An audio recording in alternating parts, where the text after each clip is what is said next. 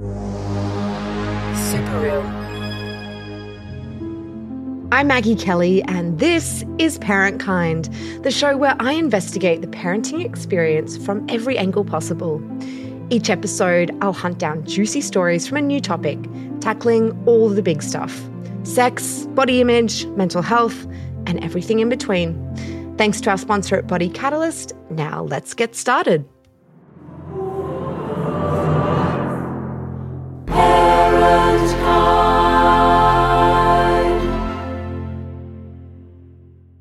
I'd like to dedicate today's episode to my dad, the great Billy Kelly. Dad, you are the reason I am curious about the world, why I always try to consider both sides of a story, and why I always wear sensible shoes on long car trips. Don't ask. Thank you for showing me what fathers should be. And also thanks for showing me how to stack the dishwasher properly. Love you, Dad. Okay, full transparency. I'm going to read you what my notes said, and there's not many, from my first meeting with our producers about writing this episode, which is going to be all about dads. It was 3 questions. Number 1, what do men think about? Number 2, what do men talk about when there's no women in the room? And question 3, is fatherhood actually hard? Is it harder than motherhood? It is very embarrassing to share these questions. It's kind of like I was 12 years old again, talking about boy germs. It's all a bit cringy, a bit gendered, very old-fashioned. But the fact is, when it came to answering these questions, I had no idea. So I thought that I would dedicate this whole episode to the fatherhood experience and set out to answer these questions. We'll start off, as we usually do, with a story about a dad who found himself being thrust from a hard-partying rock and roll musician / journo life to being a dad. He tells us his story of addiction and how fathering a little girl and now also a little boy has changed it all. But then we're going to do something different. I'm actually going to pass across to someone else to help me out. I gathered up 3 dads from 3 different stages of fatherhood and basically locked them in a room. They were in good hands, so I locked them in a room with my replacement host, the awesome Ryder Jack of Tomorrow Man, and he hosted, honestly, just a fascinating roundtable with the dads. So we all get to sit in and listen in on secret men's business. Ooh. So, my friends, pull on your best Jerry Seinfeld sneakers and unzip those cargo shorts because today we are doing it for the dads. Story 1. The day the music almost died. Robbie Coleman is a journalist and a musician and therefore has a few aliases. He's been RF Coleman, Robert F. Coleman, that guy who glassed himself on stage that time. But I've always known him as Robbie. We met a really, really long time ago. We were both in our 20s. Pretty sure we were both high as a kite in a nightclub that I was working at. I remember sitting on top of these speakers, smoking a cigarette indoors. That's how old I am. And I told him that I thought he was a really shit writer. I'm not sure why. Anyway, he wasn't too impressed. And Robbie reminds me of this at the start of our interview. We share a laugh at how different life is now, sitting among the children's toys in our respective homes, nursing bottles of cold milk instead of vodka. But Robbie's journey from club kid to dad of 2 is perhaps a little more dramatic than most. Because Robbie's old life is a little more dramatic than most. He's been shot, stabbed, poisoned with cyanide. When he was a journo, he went to Thailand to cover the military coup and put a hit out on himself because he befriended a gangster in a military-run cocaine bar. He was even taught to make bombs with Phil Galea, who is now serving 12 years for terrorism. And yeah, he glassed himself on stage one time. That was kind of Robbie's signature style. Punk, out of control, a little scary.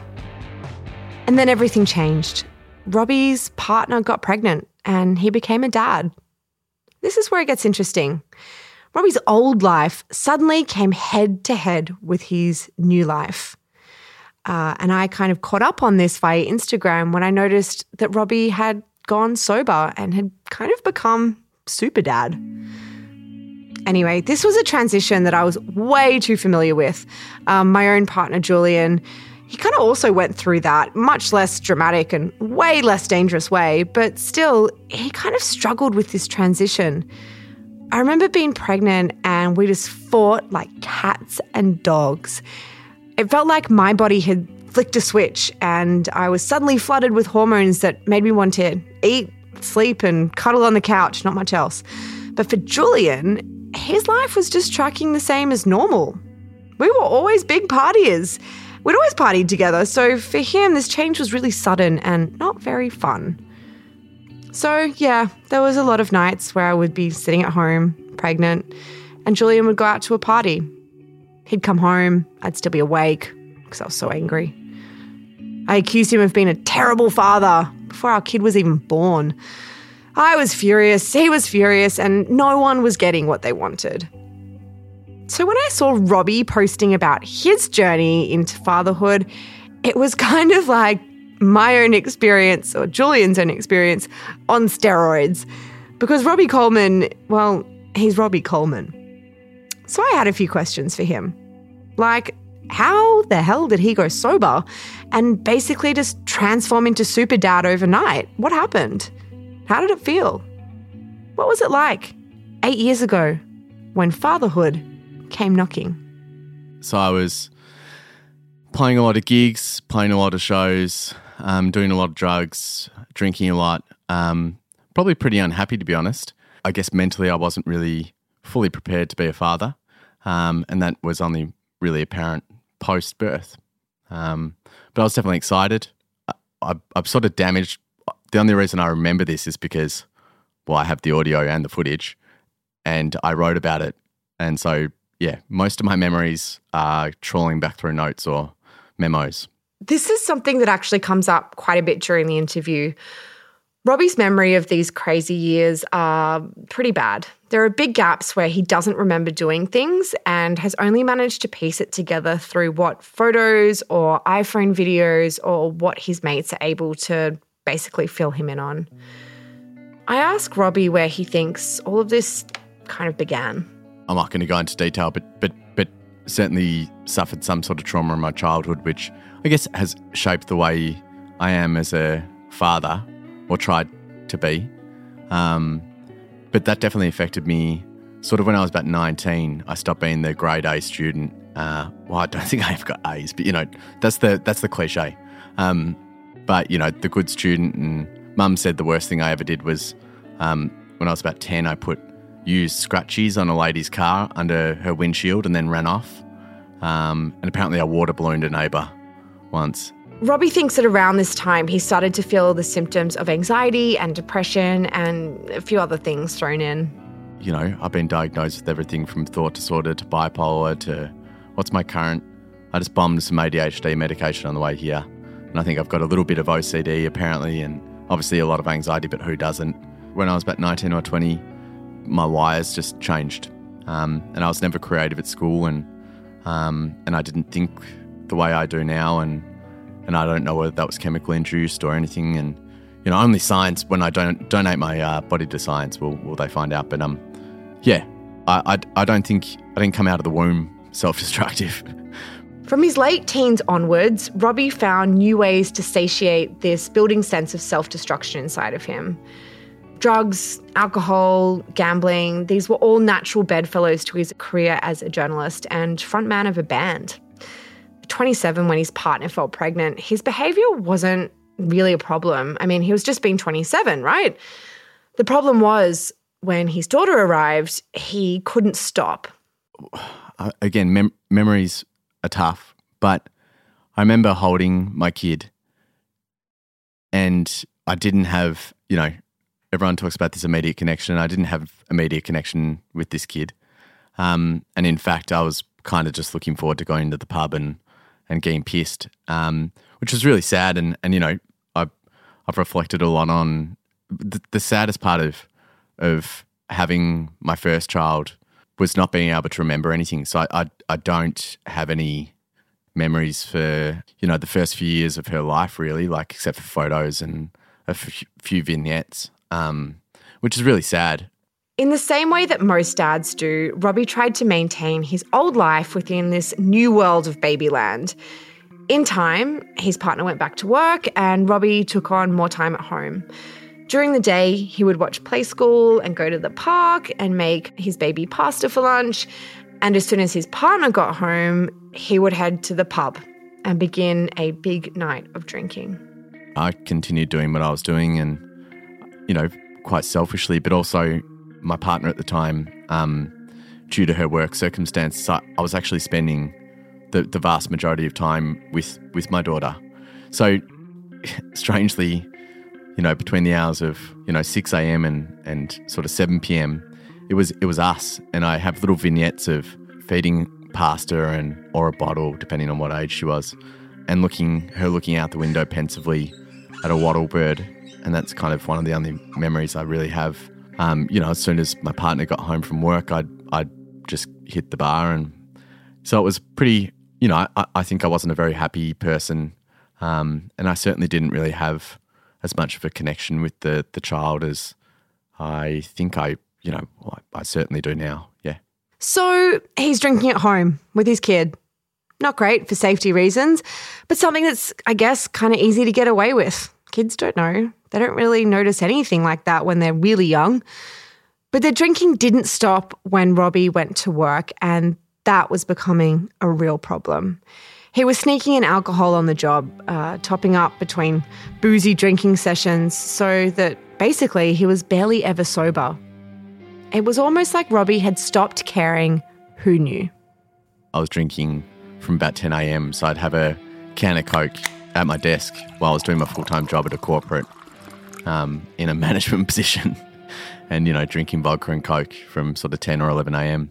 I wasn't being cool. I was going to the pub and smashing pints and shots in between and, doing drugs. And I think the real problem was prescription medication. And the other issue is that I was really good at being, hiding it. So I could be pretty hammered and hold myself together. And particularly on drugs, I could hold myself together. So it wasn't awesome sort of being hammered and self-destructive in silence. And I guess that's what made it go on for so long. Things went from bad to worse. But when I talk to other people who are sober, they talk about defining moments or whatever. And I think my whole 20s was a defining moment of, pretty much every day I go, I've got to stop. I'd be at the casino and it'd be 4 a.m. and I was there just to empty my bank account and just so I'd walk outside and be like, well, I've got nothing, which is fucking dumb. It's just the dumbest thing in the world. At this point of the interview, I asked Robbie if he felt like he was just chasing a high, like a nostalgic high. I guess like a lot of new parents, I had a similar sort of experience.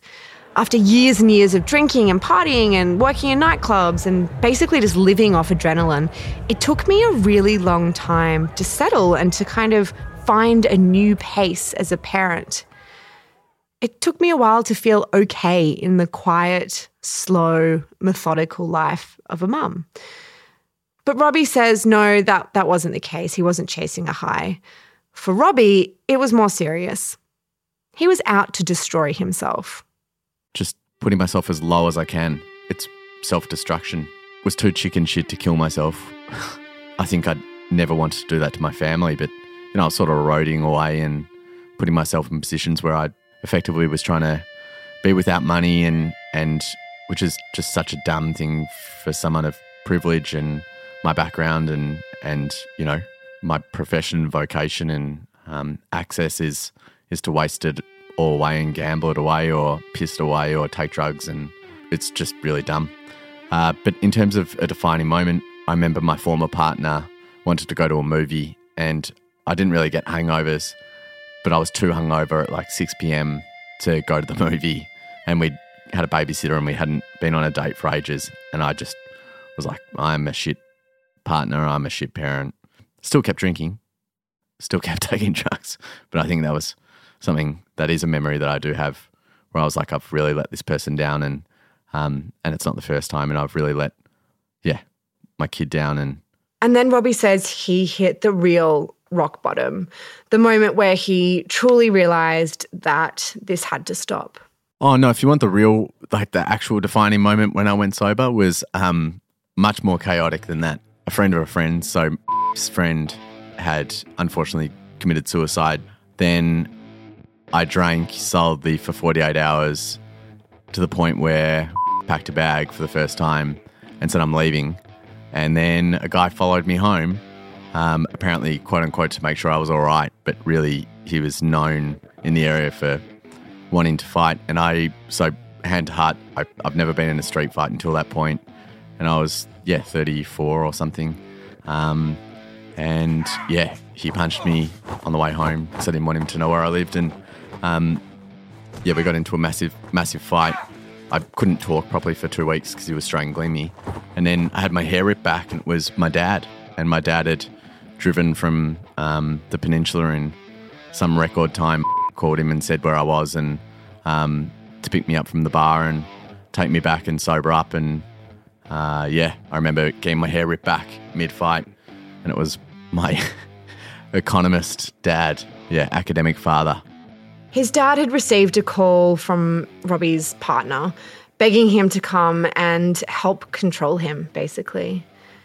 In an insane movie moment of kismet, his dad had driven past the fight, seen that it was Robbie, pulled over and madly leapt in to save his son. He basically grabbed him from behind, pulled him out, bundled him in the car and drove him the hour or so back to the peninsula where he lived. And just gave him time to recover, really. That was the last drink that Robbie would have.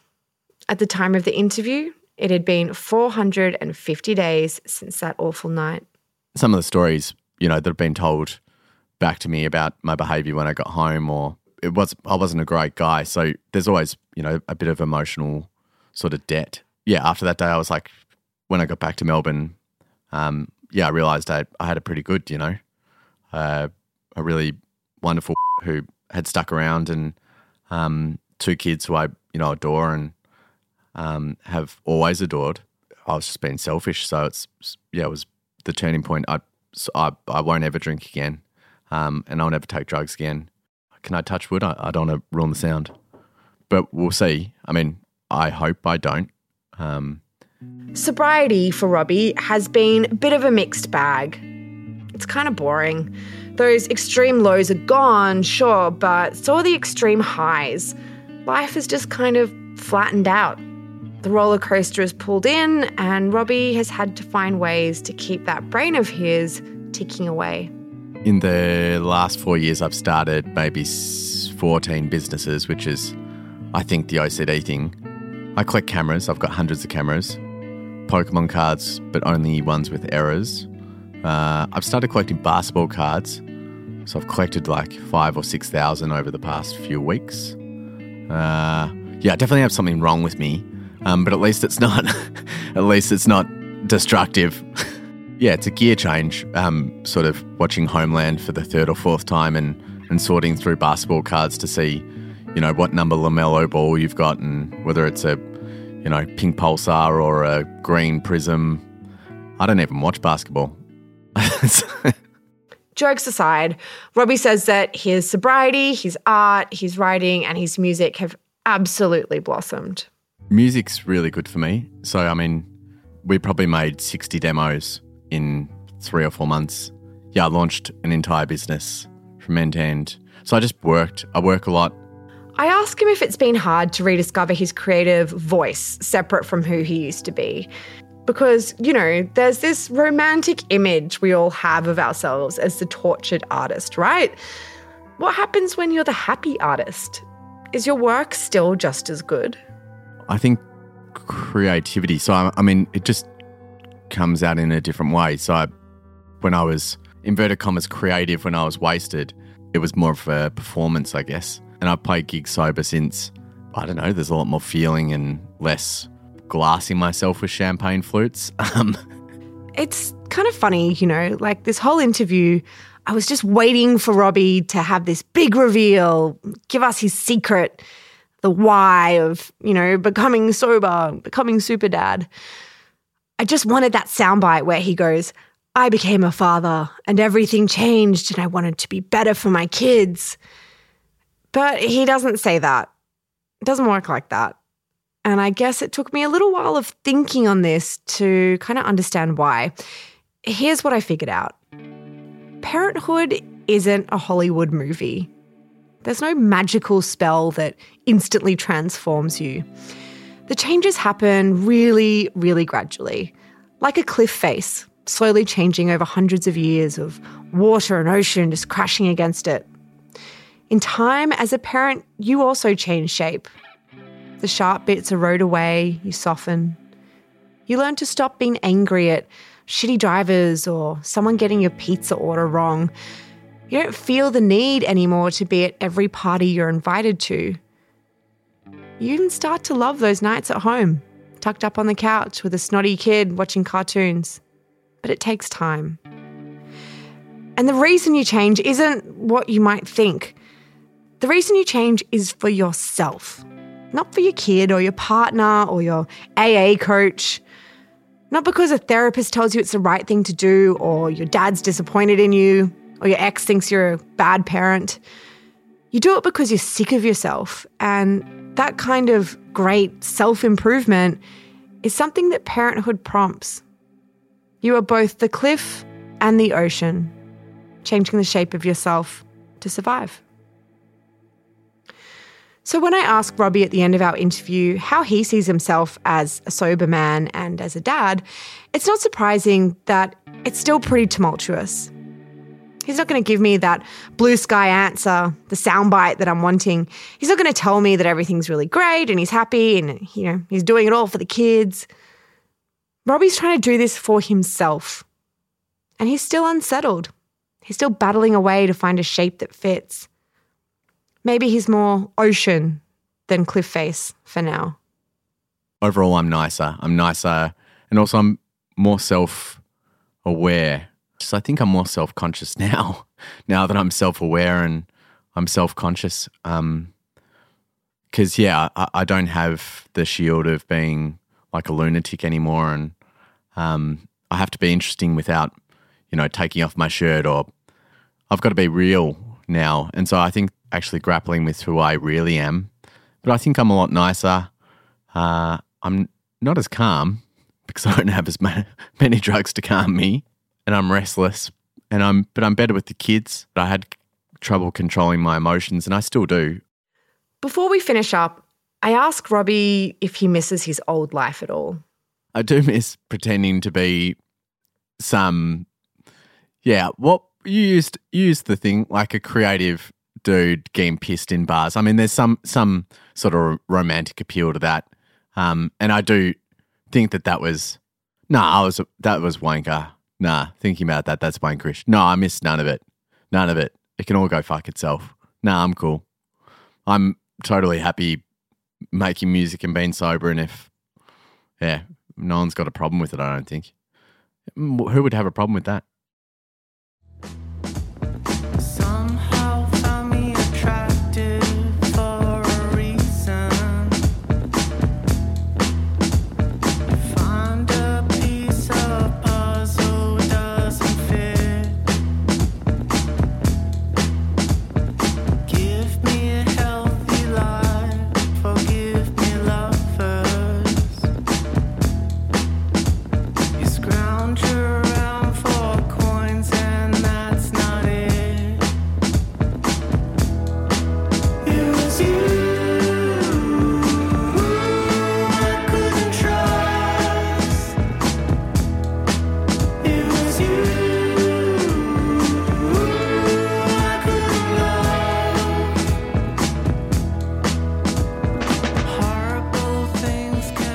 Good. That's Robbie's new song, I Couldn't Trust.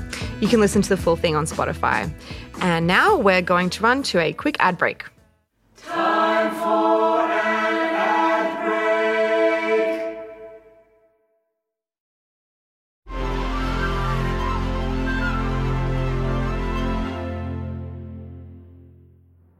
Story 2, Secret Dad Business. happens when you put 4 dads in a tiny room with a list of deeply personal questions and a couple of microphones? Well, friends, you are about to find out. I had been recently following the work of Tomorrow Man, who is an Australian company running workshops for men. Their tagline is great, reinventing masculinity, and they're all about challenging boys and men about the male stereotype, which in Australia is massive. So they're doing really, really good work. But I was really curious to how this lent itself to fatherhood, to the experience of fatherhood, which, as we know, really comes with its own subset of stereotypes. The provider, the non-emotional parent, the person dishing out the discipline, which we all know is total bullshit. But I guess I wanted to hear that from dads themselves. So I asked one of Tomorrow Man's amazing facilitators, Ryder Jack, to put 3 Aussie dads through their paces. All right. So we're sitting around a semi-oval table with 4 dads, including me. Before we start, I'll just introduce myself. My name is Ryder Jack. I'm 35 years old. I'm father to 2 little boys, a 3 and a 6-year-old. And what I do for work is I work for an organisation called Tomorrow Man, which travels around the country working in male-dominant environments, exploring the current state of masculinity. We get into rooms and create spaces where men discuss what's working, what isn't working, and what does a man of tomorrow look like. It's a very heated, confusing time for gender, so we just think it's important that people, have conversations about all facets to do with gender. But today isn't all about me. It's about these 3 wonderful fathers sitting around the table. We might shoot around to the left, and if you could please introduce yourself. My name is Philip Lethlean. I'm 69, and I've got 2 daughters. One's 31 and one's 33. And I'm still with the mother of the daughters, and we have a fabulous time together, all of us. One of them's about to be married, all of that. Family setup's good, kids are great. It's been a dream run. Hi, my name's Rodney Cruz. I'm 56. I have 5 kids, 15-year-old, 14-year-old, 12-year-old, 4 and 2-year-old. It's a complicated family. I'm gay, and there are 3 primary families within my family. It's complicated. What I do for a living is I'm a lawyer, so everybody gets to hate on me. Adam Dale. I am 43. 42, I think. 42 and a half, I think my kids say. I am a change manager working in change and communications. I've got 2 beautiful girls, 8 and 10. It's been a wild ride. Ryder kicked things off by asking the dads what they were like as kids. The first to volunteer was Rodney, a gay dad to 5 kids. Maybe to start with, gents, I'd love to know, what were you like when you were the age of one of your kids? So I know you've got more than one, but I'd love to know what the younger version of you guys were like. My eldest is 15. When I was 15, I was a little shit. I was a horrible child, disrespectful, naughty, always in trouble. And I think, it was a stage my parents probably wished I wasn't there for a lot of the time. I'm the exact opposite of what my son is, which is a thankful thing. He's not me. Was there anything hidden behind the reason why you're behaving that way, or? I think it's just the background I came from. I came from a very dysfunctional single-parent family, and I think my behaviour at that age was just a reflection of the environment I grew up in. If we're talking about the way men feel, I grew up with my mum, and I had a violent family history, and my father left when I was about 12. Incredible. Thank you for being so honest. If you don't mind me asking, how old were you when you came out? 13. 13? Almost 13. I say 13, it's easier. I fell in love with an English cricketer called David Gower, and I used to sit up and watch the old black and white TV at night watching cricket. I hated cricket, but I fell in love with him. And my mum came home one night She'd been out, she was a bit drunk, and I told her. She cried, and I said, well, that's not the reaction I want, and walked off. But was it the fabulous looks of this David Gower, or he just that he was a cricketer and somehow rather a rock star? No, it wasn't because he was a cricketer, because I didn't like cricket, and he was wearing a helmet with a full face mask, so all I saw was his eyes. I think I just fell in love with his eyes. I don't know. Because I look back at pictures of him when I was 13 years of age, and I think, oh, you're pretty average looking. That was Phil you just heard, by the way, jumping in to analyse the source of Rod's childhood crush. Phil's the oldest one at the table at 69 and probably the most laid back of the group. He's a bit of an old hippie, real free spirit. Let's hear what he was like at his daughter's age, 30. So I'd been, up until then, having terrific adventures and travelling the world and working on weather stations and, being on the hippie trail to, Afghanistan and all that sort of stuff. But by this time I was back at the at the hippie commune in northern New South Wales and just splitting up with the girl that I'd spent most of my early years doing all those adventures with. I was a monogamous 20-year-old, which I don't think my daughters probably were or are, or anyway. But so by the time I was 30, 31, all of that had collapsed, and I was back down in Melbourne working with a theatre company, off and on for years. And that was when I met Liz, and, I was always keen to have kids anyway. And so that was when I started being a family guy, really, in my early 30s. And then we had Adam, who's really your typical dad's dad. He's super into vintage cars and car racing and, other car stuff. He's also the proud owner of the best moustache in the room. I think definitely was quite grounded, rounded, confident sort of 10-year-old, I guess. Liked spending a lot of time with my father and doing that sort of blokey stuff in the garage. But I think I was friends with more girls than boys, I think, through my whole childhood. And, yeah, I sort of never really was interested in kids. Didn't think I'd wanted any, and sort of life turned that around on me, and had 2 daughters, and absolutely the best thing that could have happened to me. And people have always said, would you go for a third? Don't you need a boy? But not interested at all. So we have these really different dads in the room, right? We have Ryder, who has 2 little kids. We have Adam with 2 pre-teens, tweens. We have Phil with 2 adult kids, and we have Rodney with a mixture of all of the above. So I found it super interesting when Ryder asked them what the biggest challenge was to them as a father, and that despite these generational difference, how their responses were all kind of pretty similar. What do you find challenging about being a parent? We're all at different stages. You and I got younger kids. You've got a bit of a mix. Yeah. What do you guys find challenging about it? Well, it depends what stage they're at. When they're little, I think you've really got to kind of be their portal to the culture that they're born in, the world, and all that sort of stuff. We had a few little things, we'd always make sure that we all ate together and no one was off doing their shit elsewhere in the house. No phones at the table and all that sort of stuff.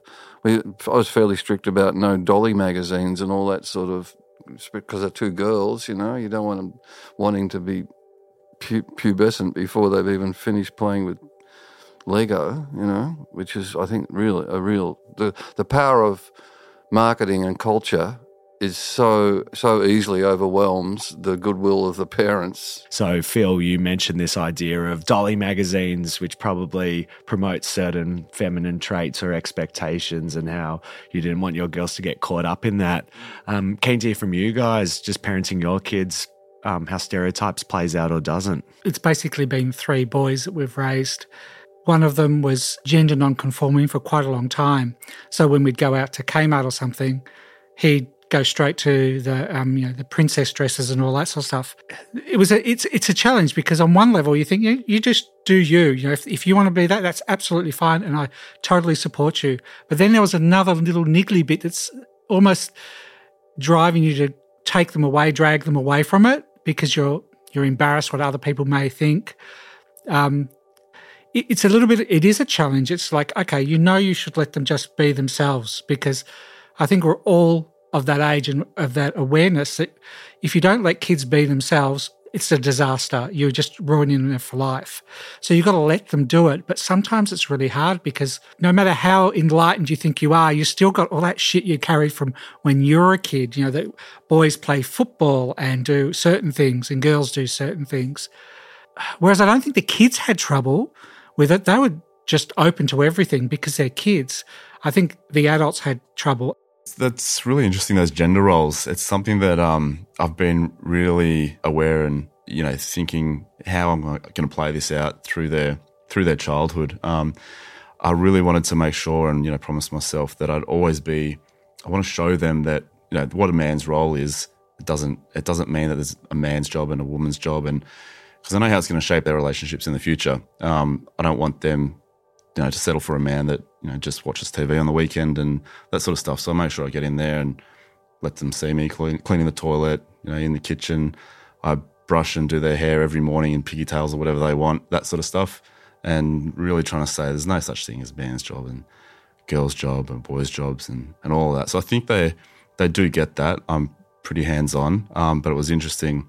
It was only a couple of weeks ago, Sloane, my youngest, said, she really loves doing all the dad stuff. She wants a motorbike and helps me with the car and all that.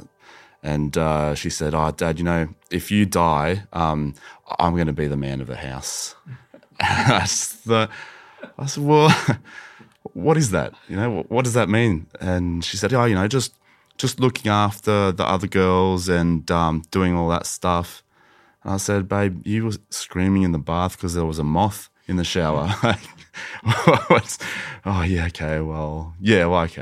I'll work on that. So one of the other big topics that came up was technology. Phil, whose two daughters are now in their 30s, was remembering how important it was for him to educate his girls on the tricks of advertising on the TV. And then Adam and Rod, who both have teenagers now, were comparing that to social media. I reckon it's really important to teach kids to make them media literate, because no matter how wholesome and pure you are as a parent, you're only like 10% of the cultural influence that they're getting. Like we used to spot the edit. When we were watching TV, we'd spot the edit. So we'd just, this one.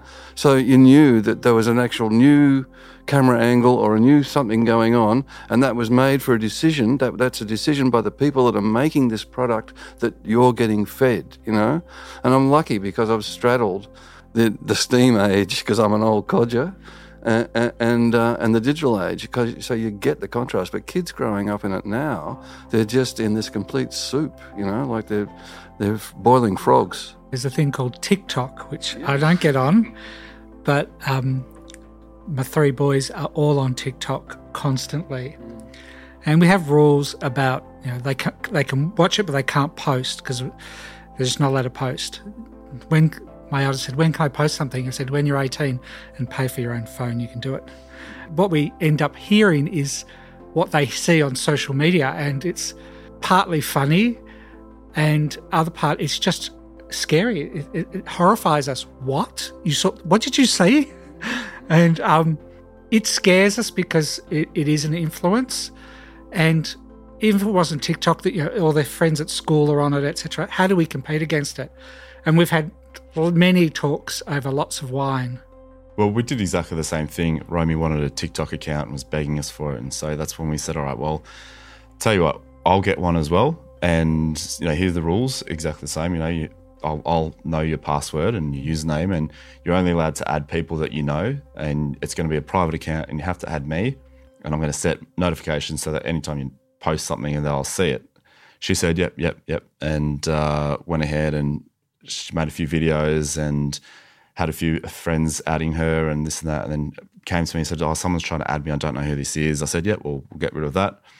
And we sort of left it for a while, and she came to me sort of in tears and said, Dad, I've messed up. And I had a look, and she'd made like 50 videos of just her dancing, nothing too bad. And she said, someone else has added me and they've seen me something something like that. And I think it was great. We caught it then, but it was the perfect learning experience. And for her to come to me and say, in tears, Dad, I screwed up and this has happened. This is what you said would happen. And just to be able to say, yeah, look, you're not in trouble. This is, you understand now. This is what it is. So that is incredible parenting. We call that staying cool or low reactivity. Rather than you exploding when she came to you about that would have given her a data point where Dad is not a person to go to when shit hits the fan. But as a result of you, even though internally you might have been freaking out, for you to keep your cool in that way, it just means that you'll be someone she goes to when she needs to. And privacy is a big thing. I've said to her, at the moment, her body's changing because she's going to that age. And I said, so your room is private. Like, you can shut the door and I'm not allowed in. Mum's not allowed in. Your sister's not allowed in. We have to knock. And if you're in the bathroom, then we have to knock. It's a bit different for your little sister because she's a little bit younger, but that's your sanctuary. And, if your door's shut, then the door's shut. Yep. We'd reached that part of the conversation. It was time to talk about the birds and the bees. I personally grew up with a doctor for a father, so I knew about vaginas and penises and periods and the whole shebang, really, before I even knew how to do long division. However, the emotional side of it, if you could call it that, like body image issues or talking about my virginity, that was definitely Mum's territory. So it was really interesting to hear how these dads were getting involved and what their concerns were with their kids. Rodney, I'd love to hear from you. Have you had any talks with your eldest about sex or intimacy or porn? Yes, yeah. And I sat down with Justin and Ethan a few years ago. They would have been, I think, 13 and 12 at the time. And I said, nothing's hidden in our house. And I said, so we're going to talk about sex and masturbation today. And they said, can we talk about something else? Exactly. Can't we talk about footy? No. And I said, and I've got a book. Oh. And I say, you've got half an hour, so just sit down and relax. I said, there will be a quiz at the end. And so I made it fun, and they were super embarrassed for the first 10 minutes, and then they'd start asking questions. And I started asking the youngest, who is Justin, is probably, I don't know, he might be gay, he might be bi, he might be nothing. We started asking a lot about female anatomy, and I'm not an expert on that. Not even close. That one time when I was 16 doesn't count. And all of a sudden I found myself getting embarrassed, not embarrassed about what I was talking about, is that I couldn't answer the questions. I said, I have to take that on notice. I have to get back to you. So the only thing I would say about that is be prepared. Make sure you do know your stuff, because I sort of came a bit of a cropper towards the end of that talk. Could have Googled it on the spot. When I'm running intimacy workshops with boys, we talk about this idea of just like it's very rare to find two faces that are exactly the same. It's the same thing with genitals. So different is normal. Like, your dick is supposed to look different. My dick's supposed to look different to Phil's dick, and boobs are meant to look different, and it's just super normal. And the most attractive thing you can do is own what you have and feel good about what you have, because it's very painful and very expensive to change what you have. Yeah. I think with kids, teenagers, and this will happen with girls as well, I'm sure you've been through it, is that they want to be everybody else. They want that body because it's been presented as being the ideal body of the time, of the day or the week or whatever. And I find that that's hard to challenge. And sometimes I think I almost become, what's the word, like a zealot in challenging it. And sometimes I think, maybe I should just pull back, because it worries me that they see this perfect body and they say, I want a body like that. Oh, well, we all want, I said, I want a body like that, but this is what I've got and it's wonderful. It goes back to the hairstyles. It changes. So in the 90s, it was the Kate Moss, super, super thin. And then in the 2000s, it was like, no, you can't be too skinny.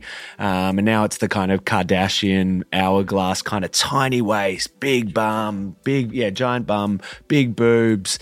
So it's hard to navigate it because it will change again and there'll be a new body, impossible body shape. Yeah. You want to appear more adult than what you are when you're a teenager.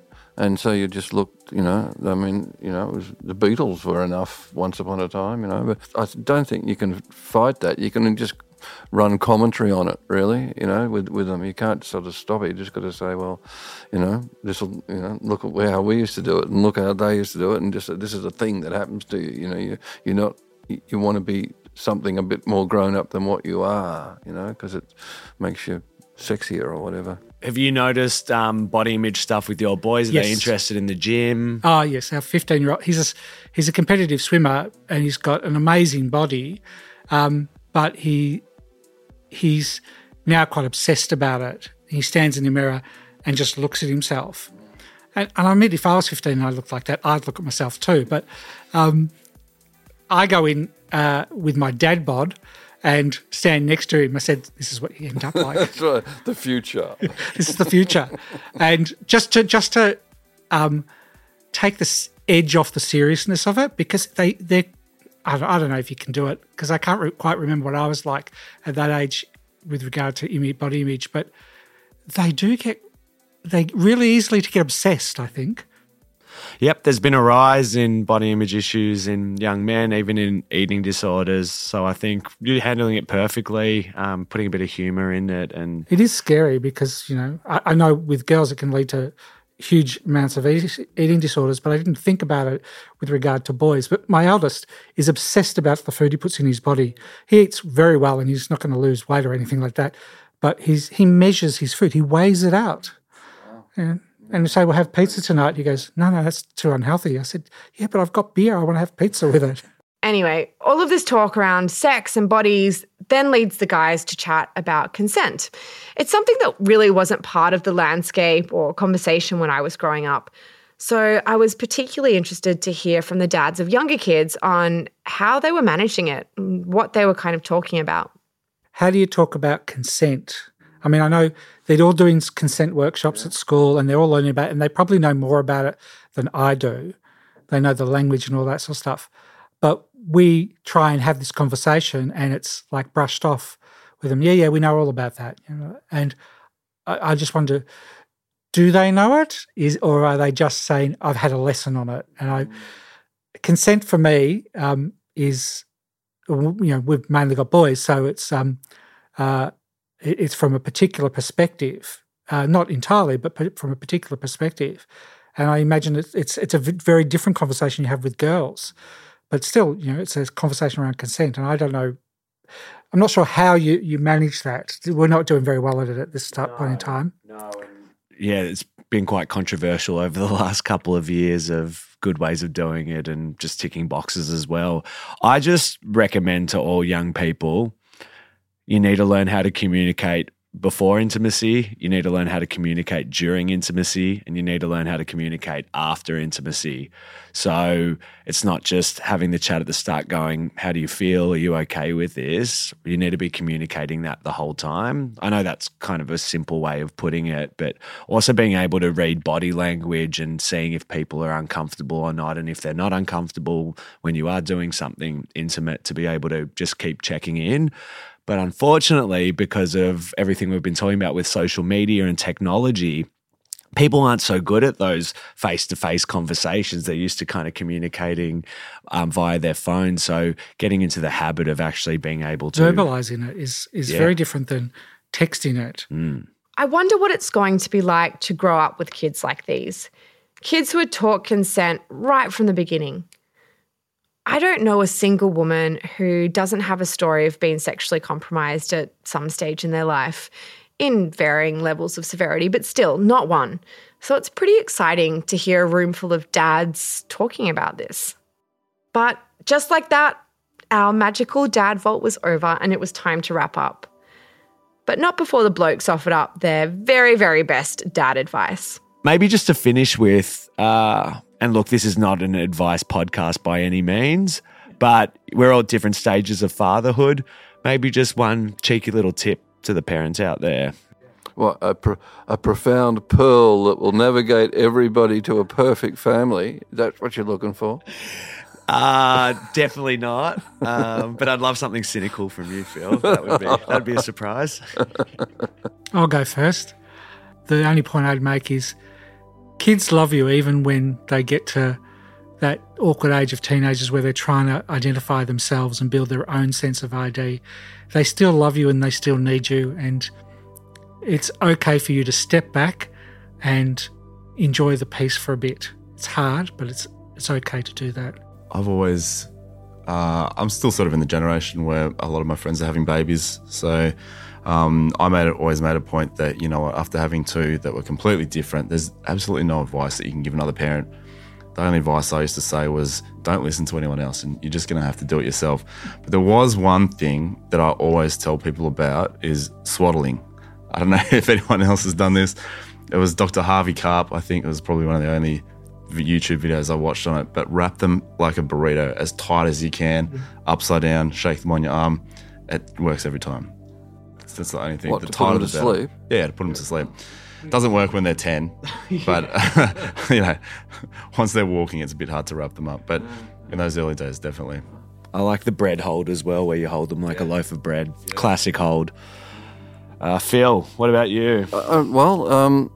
Basically, if you treat your kids like you're living in a share house and they're people too, and you're just living there, and they need to pull a bit of their weight as well as you help them, and also, I reckon it's possible to become too anxious about parenting, and the slogan "It's impossible to fuck it up" is a good one, because some of the best people have come from the really most fucked up families, and some of the worst people have come from the best families. So just relax and enjoy them as people that you're sharing the house with. Pay rent and everything as well.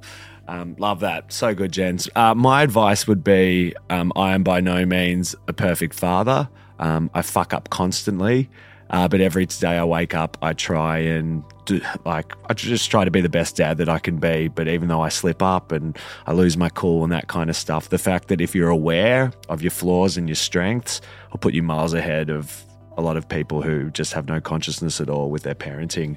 So yeah, just try to be aware. Maybe, gents, thank you so much. I got a lot out of that chat. I think we're all quite different from one another, but quite aligned as well. So just appreciate you all being so open and flexible with your expression and your masculinity and all of that. Maybe just to finish, I'll give a little plug. If you are interested in Tomorrow Man or Tomorrow Woman, look us up. We run workshops in high schools, sporting clubs, communities, white collar, blue collar workplaces. If you're keen to have conversations, look us up. Cheers. Parenting, a lot of the time, can feel like a competition with your partner. Who's the most tired? Who's working the hardest? And I know for me personally, this can create this weird little cave, this like echo chamber where you stop communicating and stop empathizing with your partner. Today was a really good exercise for me in just listening. God, my therapist is going to love this. The shift into motherhood is hard. It is super, super hard. But it's really important to stop and remember that the shift into fatherhood is also bloody hard. Whether you're like Robbie, making huge life changes to accommodate your new role as dad, or maybe more like Rodney, trying to reconcile your own identity with that of your son's, this process of recalibration is massive. So, a huge thank you to all of the awesome dads that came on today's show. To Robbie, Ryder, Phil, Adam, and Rodney, you guys are legends. And remember, whilst this is one small story of parents, it is one huge tale of parent kind. I'm your host, Maggie Kelly, and I will be with you again soon. This has been a Super Real production. Parent Kind is produced by Julian Morgans, and our executive producer is Rachel Tuffrey. Our sound design and original music composition is by Jimmy Saunders, and our theme song is sung by Louisa Rankin. The show has been edited by Jimmy Saunders and Patrick O'Farrell, and our artwork is by Ben Thompson. Thanks for listening to our show.